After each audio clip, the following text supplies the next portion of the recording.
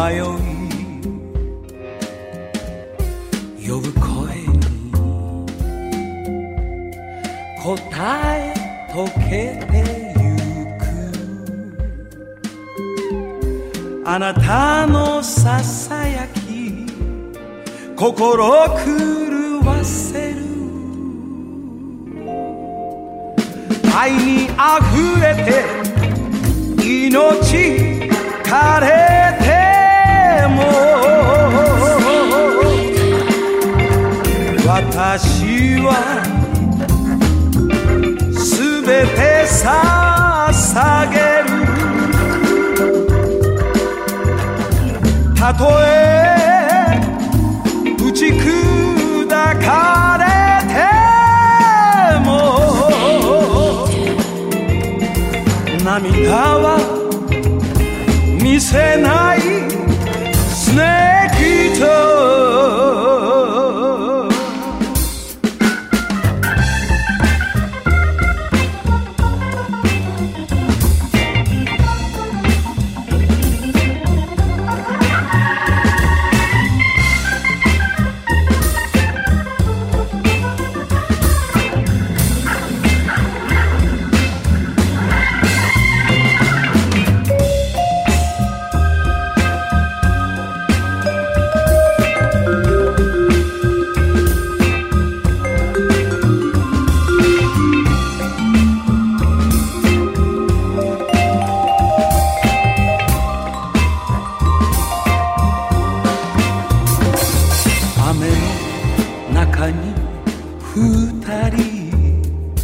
濡れて光る傷跡明日は見えないでも二人信じて恐れない愛にあふれて命枯れても私はすべて捧げる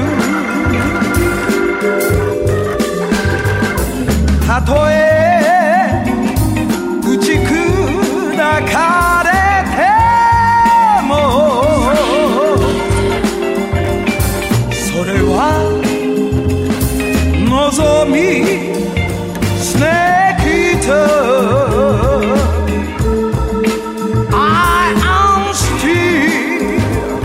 In a dream, snake eater.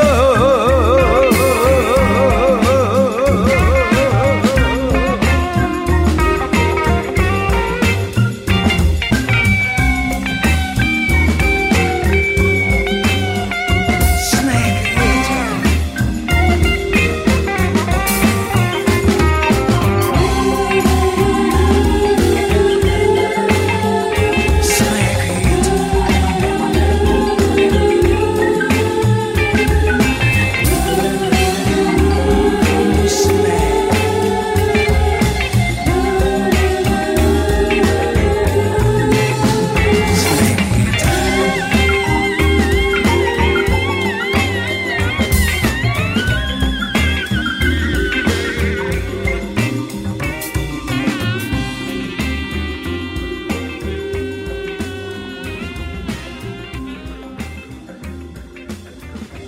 With Sound of Play, we bring you an eclectic fortnightly compilation mix of some of our favourite pieces from the many video game soundtracks we've enjoyed over the years. Joining me, Leon Cox, in this Sound of Play, it's Jay Taylor. Howdy. And Paddy Stardust, Paddy Smith of Twin Humanities. Good evening, hello. Hello and welcome. And that, we've just heard, was your magnificent opening to the show, your first pick. And people will no doubt be probably more familiar with the English version, but you managed to dig out the Japanese vocal for us. Yeah, absolutely. The first pick will surprise nobody that knows me very, very well. I'm a massive Metal Gear fan. Since the PS1 days, my wife has bought me many cool Metal Gear Solid presents over the years. She's bought me T-shirts and Foxhound patches for my bags of my coats, art books and things, and most notably, a 6-foot-tall fiberglass statue of Snake from Metal Gear 3. Crikey. It's pretty impressive, and it scares the life out of anybody that comes to visit. It's currently sitting guarding my reading room upstairs, and it's imposing.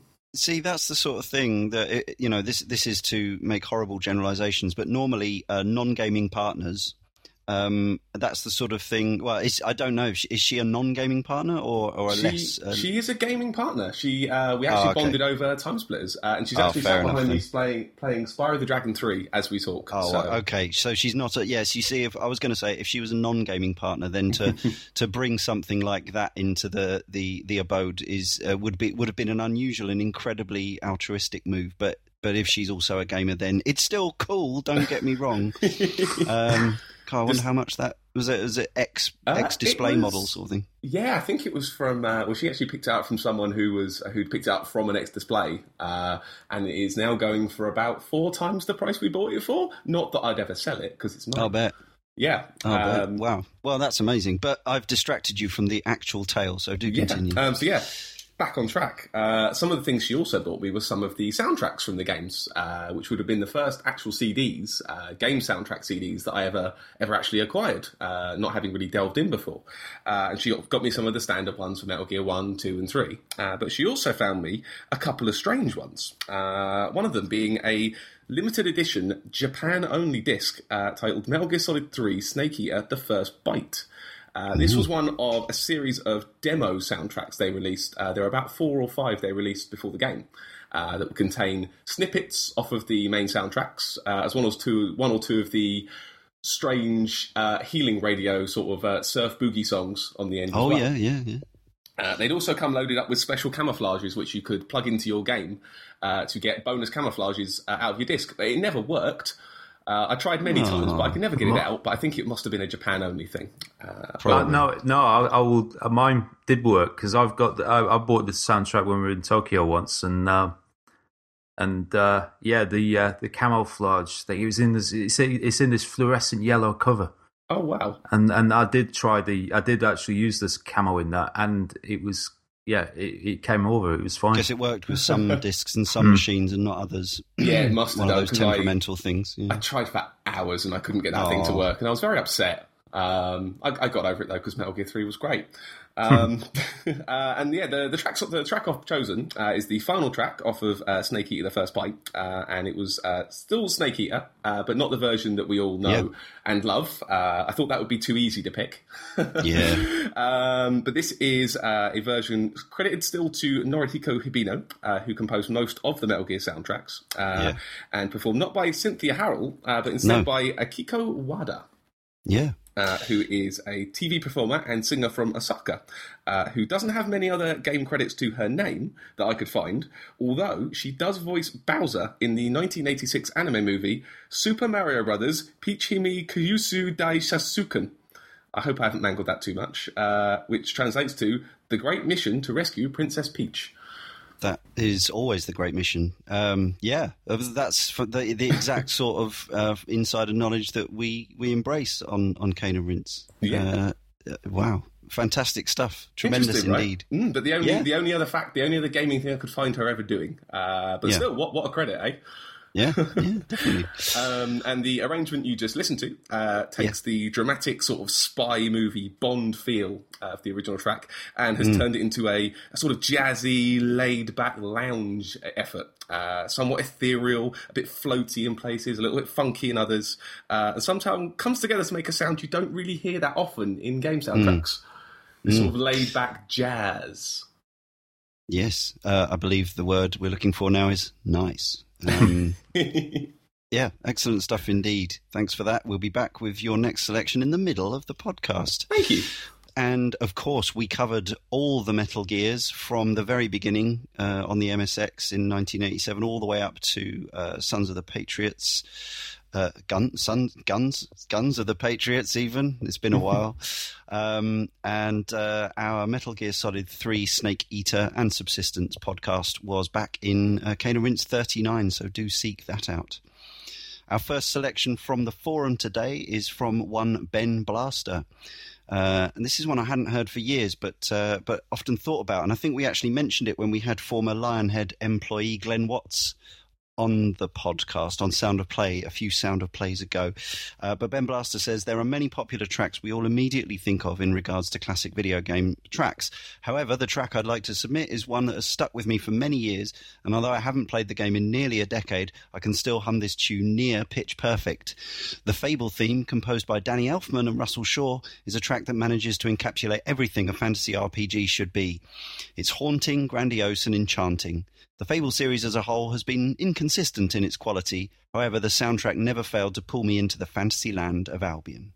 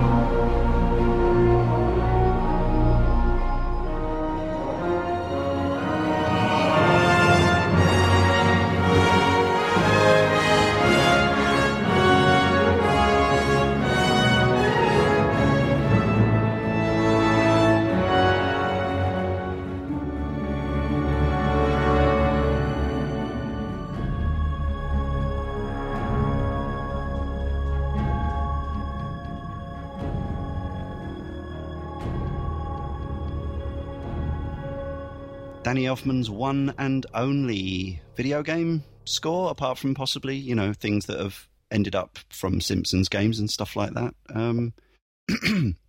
Is that the only time Danny Elfman's been utilised in a video game? Do we know off the top of our heads? Ooh, absolutely no idea. Absolutely no idea. All right. No worries at all. Sorry for putting you all on the spot.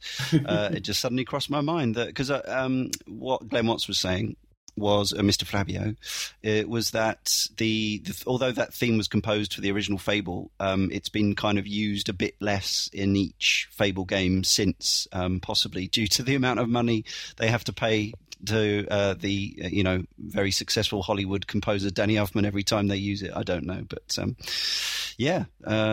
that was that. I didn't play the Anniversary Fable. Maybe someday. It's a series we've had requested for the podcast many, many times, and it hasn't happened yet, but who knows? It could do. Jay, your first pick of this Sound of Play, please. Well, I'm going to go with Freedom by David Howson from the game Thomas Was Alone. Not the Freedom by Wham. God, no. No, never. Yeah. I haven't really got a lot to say about this because it was a bit of a last-minute kind of choice, I will admit. But and David Howson doesn't seem to have done much before this. Right. Because according to the Wikipedia page, he came out of university and wanted to get into game audio, and a friend of a friend of a friend kind of situation, and he got in touch with Mike Biffle, and there you go for the soundtrack of this game. And it's a strange one because like you often get with soundtracks where the music doesn't stand out. You don't notice the music when you're playing. I think we've talked about this before on one of the shows before, where when you're playing the game, I wasn't paying attention to the music per se because it was more about listening to Danny Wallace narration or just trying to work out some of the parts of the puzzle to do. Yeah. And and then I came across the soundtrack afterwards, and just you listen to it, and it's actually quite a pleasant score in itself. So and it's quite often one. It sounds almost dismissive to say this, but it's really good background music. Which I suppose is precisely the point of of what it's meant to do. So, well, I think yes, especially in this case, because this game was always designed to have a voiceover, a constant storytelling sort of commentary. By a name, Danny Wallace. Not the most famous man in the world, but a known name, especially over here in Britain. So it absolutely makes sense that it's background music, and I don't necessarily think that isn't a pejorative term because that's what it's designed to be. But we're going to listen to it in isolation.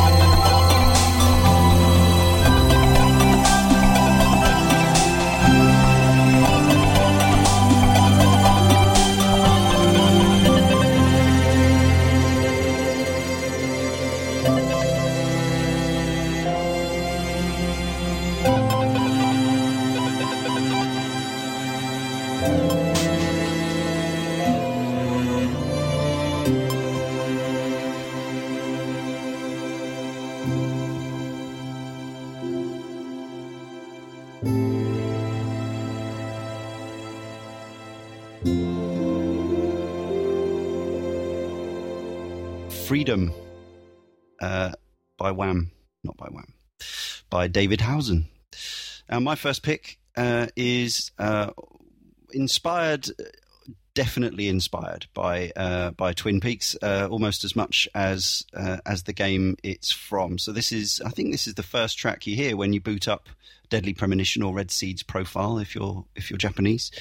And the three composers worked on the game: Ryu Kinagusa, Takuya Kobayashi, and Hiromi Mizutani. We have the usual problem where I'm afraid I don't know which composers worked on which tracks, or whether each one was a collaboration. But obviously here they're channeling Angelo Badalamenti. And again, we were talking earlier about slightly ethereal stuff. This sets the tone, the frankly completely bizarre tone, because although as much as Deadly Premonition is inspired by Twin Peaks, it very much has its own kind of weirdnesses. Anyone who's played it will know exactly what we're talking about. And we covered this game in issue 93 of the podcast, so do check that out, but probably not if you don't want it spoiled, because there's a lot goes on, and there's a lot that's revealed later in this what is ostensibly a mystery that you should enjoy firsthand, hopefully. But yeah, this is 5 years old now, and this track is named after the creepy town the events take place in, called Greenvale.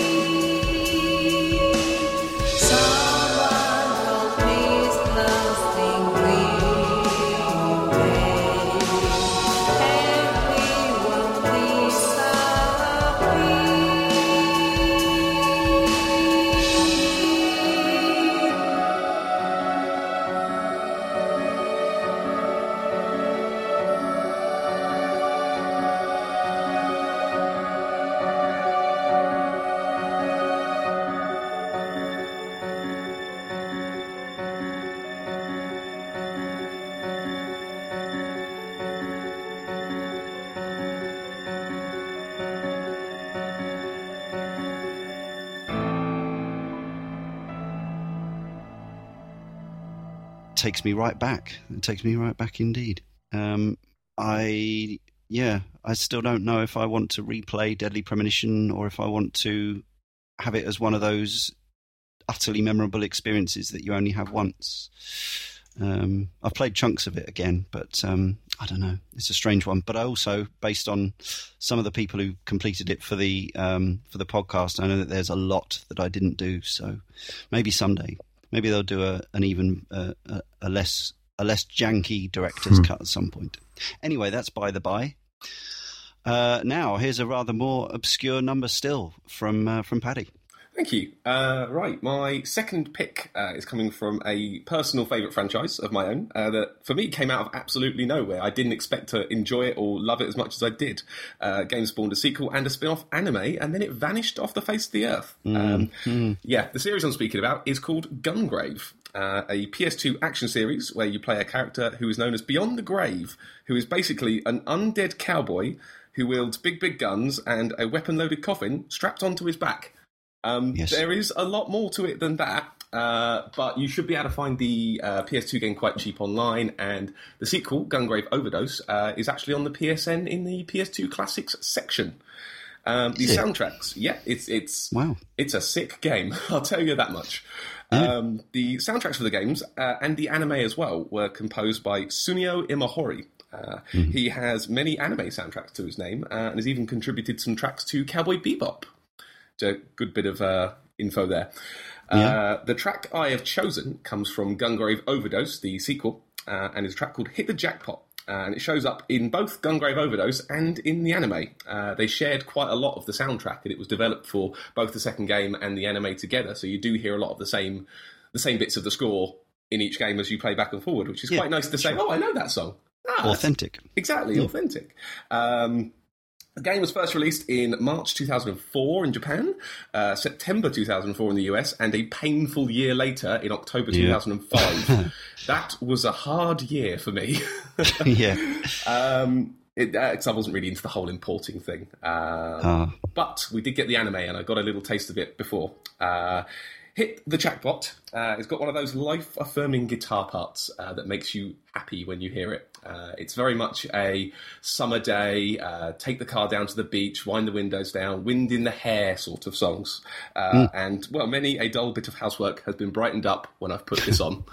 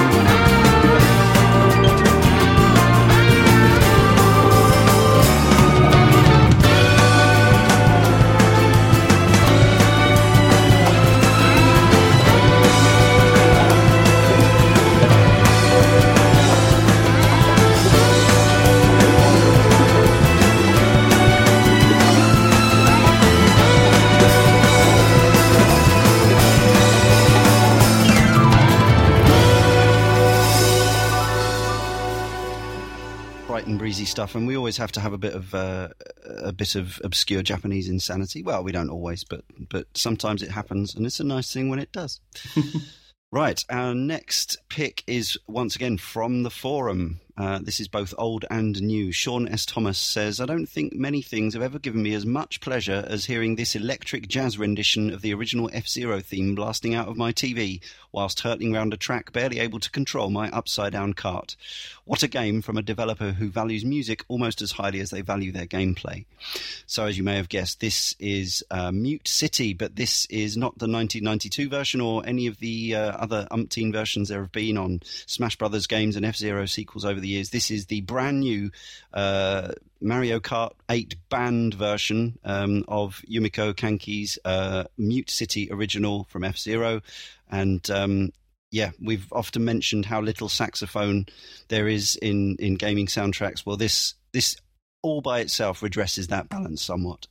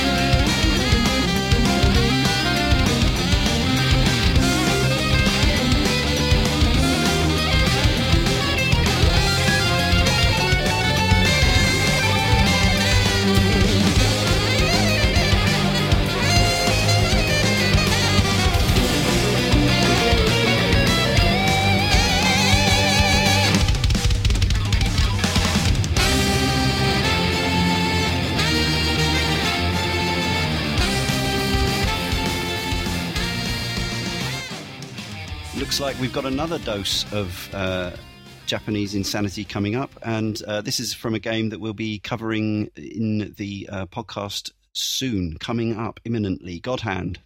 Ooh. Indeed. Now,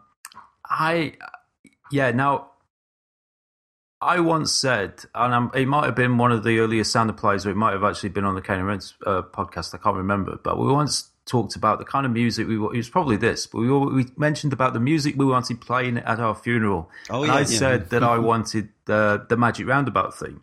Yeah. That has since changed. I now decided that I want the God Hand theme by Masafumi Takada to play out as the coffin wheels in, because quite honestly, I think this should be the soundtrack to everything.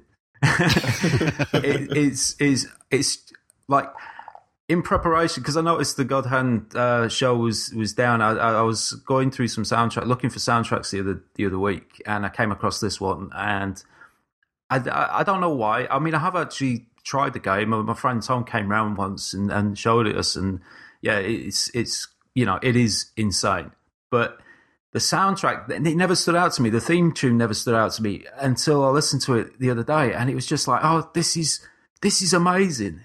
And there's 3 versions of it. You've got there's like you've got the Japanese version, which is the one is my favorite without a doubt, and you've got the English language version. And the reason I don't care for that one so much is because you realize just how crazy the lyrics are, and it doesn't quite work for whatever reason. And I mean, obviously, if you understand Japanese, it's probably just the same in a way. Well, it probably isn't just the same, is it? Because there's probably translation issues and obviously trying to get it to scan and stuff. So it might be slightly less ridiculous originally. But you can hear that some of the lines in Japanese are actually sung in English, or that you can hear them. You know what they are. You know, you can recognize them. I guess because there aren't any Japanese words to fit, but there's an instrumental version which is kind of interesting because it uses what sounds like a xylophone in replace of the singer. So it's got this weird this weird xylophone track going over the top of it, where you would have the person singing the lines, which is kind of strange into itself. But and there's a lot of really great tracks, and I will probably have more of them in future shows. But this theme tune is just awesome. I mean, I honestly think if Labour had used this in their party political broadcast, they might have won the election, but they didn't. So it's like, there you go, lesson learnt. But what happens? Anyway, enough jibber jabber.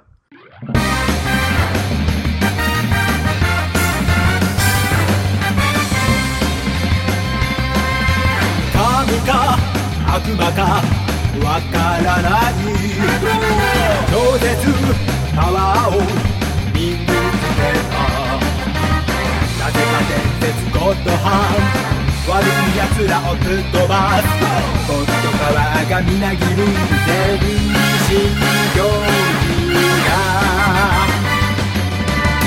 ドラゴンキープして星になれより子はダメだぜ金敵俺の俺の俺の俺の俺の俺の俺の右手はゴッドハン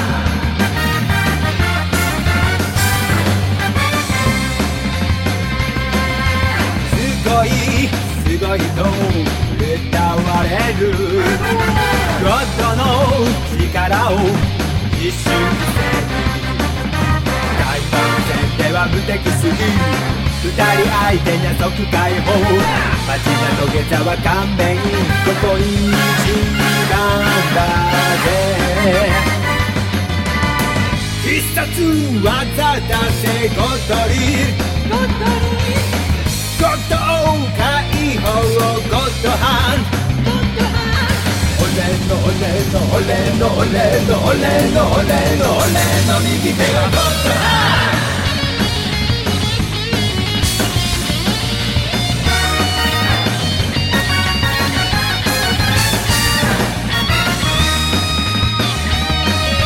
むしゃくしゃするんだ近頃はなぜかは言えないオリンピアがゴッドハンドで打ち晴らし最悪奴らをぶっ飛ばせ敵か無敵の右手もオリビアに意味なし悪を切り裂け両断だ金色の刃ハリケーンジョー俺の俺の俺の俺の俺の俺の俺の右手はゴッドハンド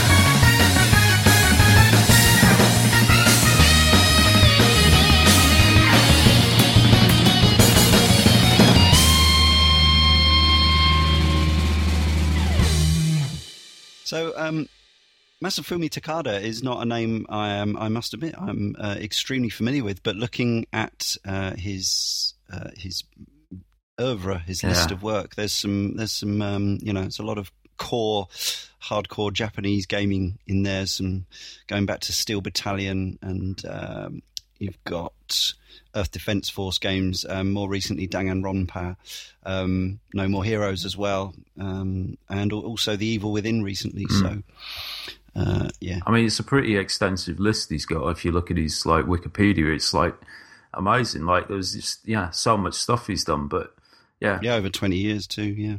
I just confused myself because looking at my next pick, I was thinking it was from Space Station Silicon Valley, but I can't remember any of the music from that. So it's not. It's Space Valley, but it's from Kirby's Dream Course, or also known as Kirby's Tea Shot. But I always want to call it Kirby's Tea Shop.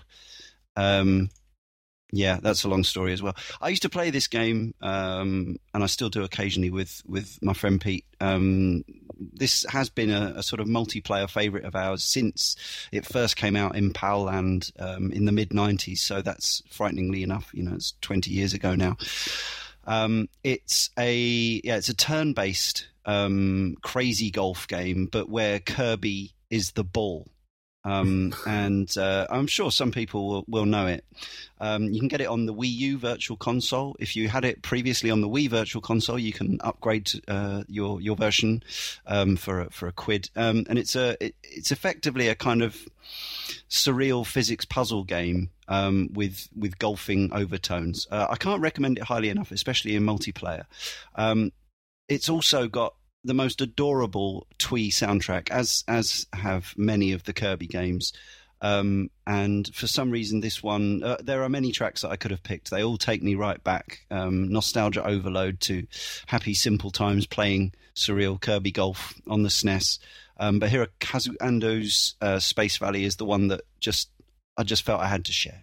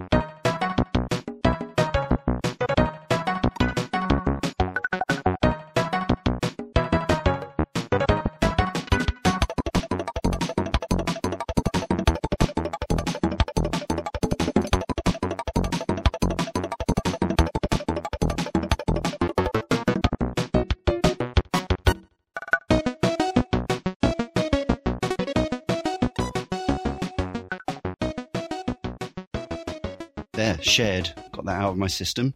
And, yeah.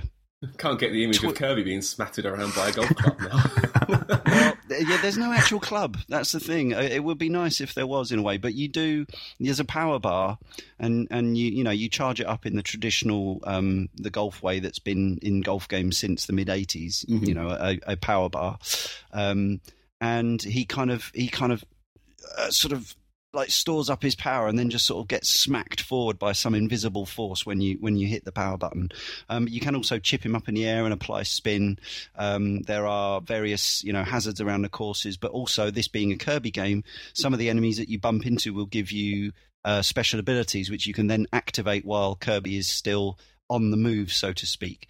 Some of the courses have nice friendly bouncy barriers around the edge which keep Kirby on the island, so to speak, but plenty of them, especially as you get later in the game, this being a Nintendo game, it gets really, really, really, really hard, and you're playing these most ridiculous, outrageous sort of multiple chain shots, trying to work out how best to get Kirby into his little hole in the fewest strokes possible. It's a really great game that I'm sure lots of people will have given a wide berth, but it's a favourite of mine. Now, something else, both old and new, to close the show from Paddy. Now we'll go into the track after we've said our goodbyes, but tell us about why you've picked it. Okay. My final choice is it's an end credit song to finish at a proper ending. Thought we'd do it properly. We should do that more often. I'm glad somebody's thought about this. On the button, Liam, on the button.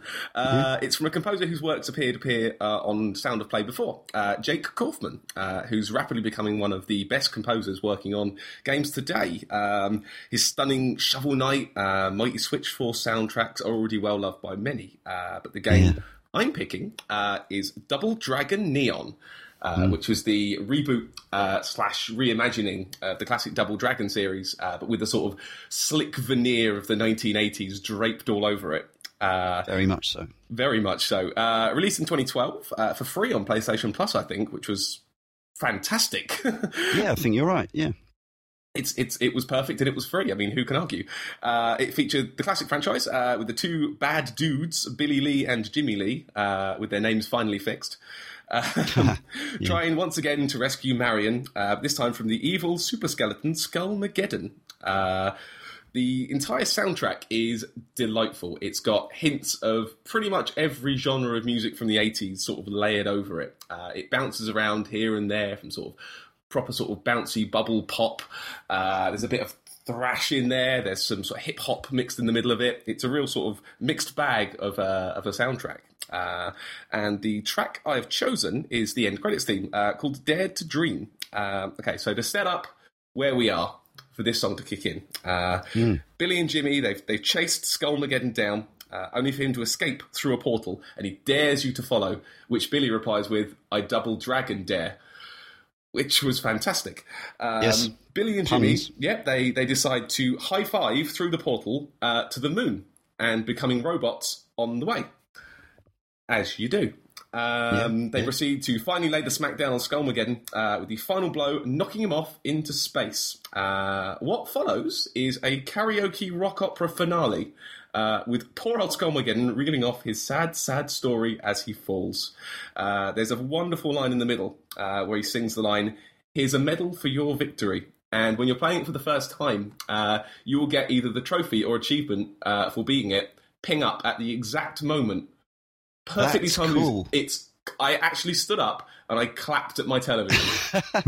Does it even work? Because I always find that PS3 trophies there's quite a lag normally before they pop. They do. So did they even manage to sync that? Yeah, they must have lined it up a few seconds earlier because it does. Well, for me anyway, it binged. It was perfect. Right in time with the music. It was. Like I say, I got up and I actually clapped. Brilliant. It's full of tempo changes. The song bounces up and down. There's backing singles all over the shop. A couple of sweet guitar licks. And we learn that Skullmageddon's big evil plan was all just in aid of getting a date. The poor guy. I'd just like to say, as somebody who spent most of the late 80s completing Double Dragon on one credit by abusing the elbow smash in the arcades, Skullmageddon is not canon. Skullmageddon is not the bad guy in the original game. But he's so humorous. It's a lovely pick. Yes, so listeners, pray tell, before we play you out, as you've heard once again, it's not just about what we and our guests like. So please do continue to venture over to our forum at caneandrinse.com, where you can request your favourites or other quirky oddities, whatever you like that you think we should share. And we'll continue to include a selection in each and every Sound of Play. Until next time, it just remains for me, Leon, to thank Jay. And Paddy, where can people find you as you are? This is your first ever Sound of Play appearance. It is my first Cane and Rinse style appearance as well. I'm very excited. I'm very happy to be invited. Remiss, I'm sorry. Yes, well, thank you so much for inviting me. If you want to listen to me more, you may have heard my pal CJ on the show before, who was on a couple of Sound of Plays ago, and on your excellent Dragon's Dogma podcast. Between us, we do the Twin Humanities show, which is basically started life as a Dark Souls show and has since become Dark Souls, Dark Souls 2, Bloodborne, all of the Miyazaki games all combined. We also do another show called Oh the Humanities, where we discuss games that aren't Dark Souls, but then again we do talk about Dark Souls in that one as well, so we're not really doing that one properly. We also do a small side show called Twin Destiny, which we did for a while Destiny was out, which is we've kind of let fall to the wayside a bit. Jay actually came on. Destiny. Yeah, you were actually on the last episode, and you remember how long ago that was? The best way to find us on Twitter, which is at Twin Humanities. You will find everything about the show there, or if you want to say hello to me, I am at Paddy Stardust. Once again, thanks for coming on. Thanks for an excellent selection, and we'll leave you all with Dared to Dream by Jake Kaufman.